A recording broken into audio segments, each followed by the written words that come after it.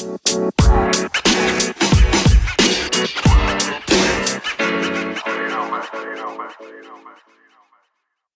morning, afternoon, or evening, wherever you are in the world. Welcome to DBN News for 11/19/2018, the semi-daily news that even plants crave. I'm Anthony, and I'll be your host today. With that being said, let's jump into the news. If you haven't noticed, my voice is a little more manlier today. I don't know why, but it sounds awesome. First is from IGN and written by Adam Bakehurst. Telltale's The Walking Dead development underway with previous team members. Skybound has announced that it and previous team members of Telltale Games that were working on The Walking Dead final season are resuming development efforts today. In a statement from Skybound, it promised that release dates for the final 2 episodes would be coming shortly and that those who purchased the season pass will not need to pay again. Thank you for all your patience while we worked with Telltale to take control of Telltale's The Walking Dead. It's been a ton of work logistically and legally to get us to a place where we're able to roll up our sleeves and get to the actual work. After Telltale's shut its doors, the game was, unfortunately, unable to be worked on, and hence the release dates of episode 3 and 4 have been delayed. But we're excited to let you know that many of the talented, passionate team members who originally worked on the game are resuming development efforts today. Soon, we will be announcing release dates for the 2 remaining episodes. It's likely that previous seasons for the game may be unavailable to purchase for a few days as we transition, but don't panic. We'll have everything back online ASAP. If you already purchased Season 4, you will not have to pay again. Future episodes will be available to download as soon as they are released via your original point of purchase. Earlier this year, Robert Kirkman announced that his company, Skybound, would be working to finish The Walking Dead, the final season, following Telltale Games' announcement that it would be closing down its studio and canceling all future projects, save for Minecraft Story Mode for Netflix. The statement also confirms, following the removal of The Walking Dead, the final season from online marketplaces, that everything will be back online ASAP. Next is from IGN and written by Jesse Wade. Half-Life fan remake Black Mesa Zen gets its first trailer. The original Half-Life is celebrating its 20th anniversary, and in doing so, Black Mesa, the fan remake of the first Half-Life, has released a trailer to give a first look at Black Mesa Zen. Last part of the game, Black Mesa launched originally in 2012 as a free mod and later became its own paid version on Steam Early Access in 2015. The game was split into 2 separate parts, the Zen not being part of the mod or full Black Mesa version. Zen has been in development and now has a release date set sometime in the second quarter of 2019. Our goal is to release Zen on Steam in quarter 2 of 2019, developer Crowbar Collective said in a post on Steam. This will allow us to finish Zen to a place where the entire product is stable, smooth, and most importantly, fun. We are already happy with the design state of Zen as it stands currently. Almost everything is designed, locked, and functioning as intended. We are going to be using the remaining time between now and launch to bring it up to our art and polish standards. Black Mesa Zen consists of mainly new content and will take approximately 6 hours to complete. Are you excited to get more Half-Life in your life? I hope so.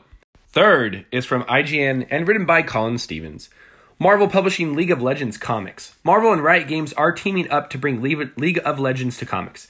Announced through a press release, the first project will be League of Legends Ashe Warmother. This will act as an origin story of Ashe, one of the first League of Legends champions. Written by Riot Games' Odin Austin Schaefer with art by Nina Vacuvia, it will reportedly deliver an epic journey through the Freljord Ashe, an Iceborne raised in the savage wilds of the north, is burdened by her mother's expectations. The two set out on a dangerous quest searching for truth behind an ancient myth, forever changing Runeterra in the process. Ashe Warmother will be released monthly on digital platforms beginning December 19th, and will be followed by a full physical graphic novel in May 2019. Many fans of Marvel Universe and comics share their interest and passion for storytelling with the gaming community, said C.B. Cebulski, editor-in-chief of Marvel. League of Legends is one of the most well-known games in the industry, and their unique world and extensive roster of rich characters are a perfect fit for comic books. We're excited to partner with Riot and help build the League of Legends universe for fans and players around the world. We love comics as a way to tell stories because it gives League of Legends fans an opportunity to see the world of Runeterra and not just read about it, said Greg Street, head of creative development at Riot Games. We see similarities between the League of Legends universe and the Marvel universe, as both of them feature an array of characters with compelling and diverse backgrounds. Marvel's success at developing a world through comics and creating great stories is industry-defining, and we're thrilled to be working with them to bring our own stories to life. Super freaking cool. Always fun when we get comic adaptions of stuff or, furthering or character building. Always enjoy that a lot. Last up is from IGN and written by Nick Santangelo. Nick Santangelo, I don't know if you're ever going to hear any of this, but I love you. I want to hold your hand, Nick. Nick, you do things for me. You make me happy. You write wonderful articles. I want to hug you and love you and make you mine. Forever. Forever! Oh, okay. All jokes aside, Spyro fans angered at Activision's response to missing subtitles. When Activision released Spyro Reignited Trilogy last week, some players were upset to discover that there are no subtitles available for cutscenes. Activision has since issued a statement regarding the missing subtitles, but it doesn't seem to be placating fans. When Toys for Bob set out to make an awesome game collection, there were certain decisions that needed to be made throughout the process, reads Activision's statement to GamePit. The team remained committed to keeping the integrity and legacy of Spyro that fans remembered intact. The game was built from the ground up using a new engine for the team, Unreal 4, and was localized in languages that had not previously been attempted by the studio. While there's no industry standard for subtitles, the studio and Activision care about the fans' experience, especially with respect to accessibility for people with different abilities, and will evaluate going forward. The response comes after players began complaining about the missing feature on Reddit and elsewhere, with one fan even starting an online petition. Reddit user Scoralite wrote that Activision support was helpless when reached about the missing subtitles. Scoralite, please don't ever make me say that name again, who says they are hard of hearing, pointed out the original Spyro releases also lacked cutscene subtitles, but called their exclusion a shame by today's standards for accessibility. Over the weekend, more players took to Reddit and Reset Era to voice their displeasure with Activision's response. Users pointed out that most modern games, TV shows, and movies have subtitles available. Various users called Activision's statement terrible, inexcusable, and a disgrace.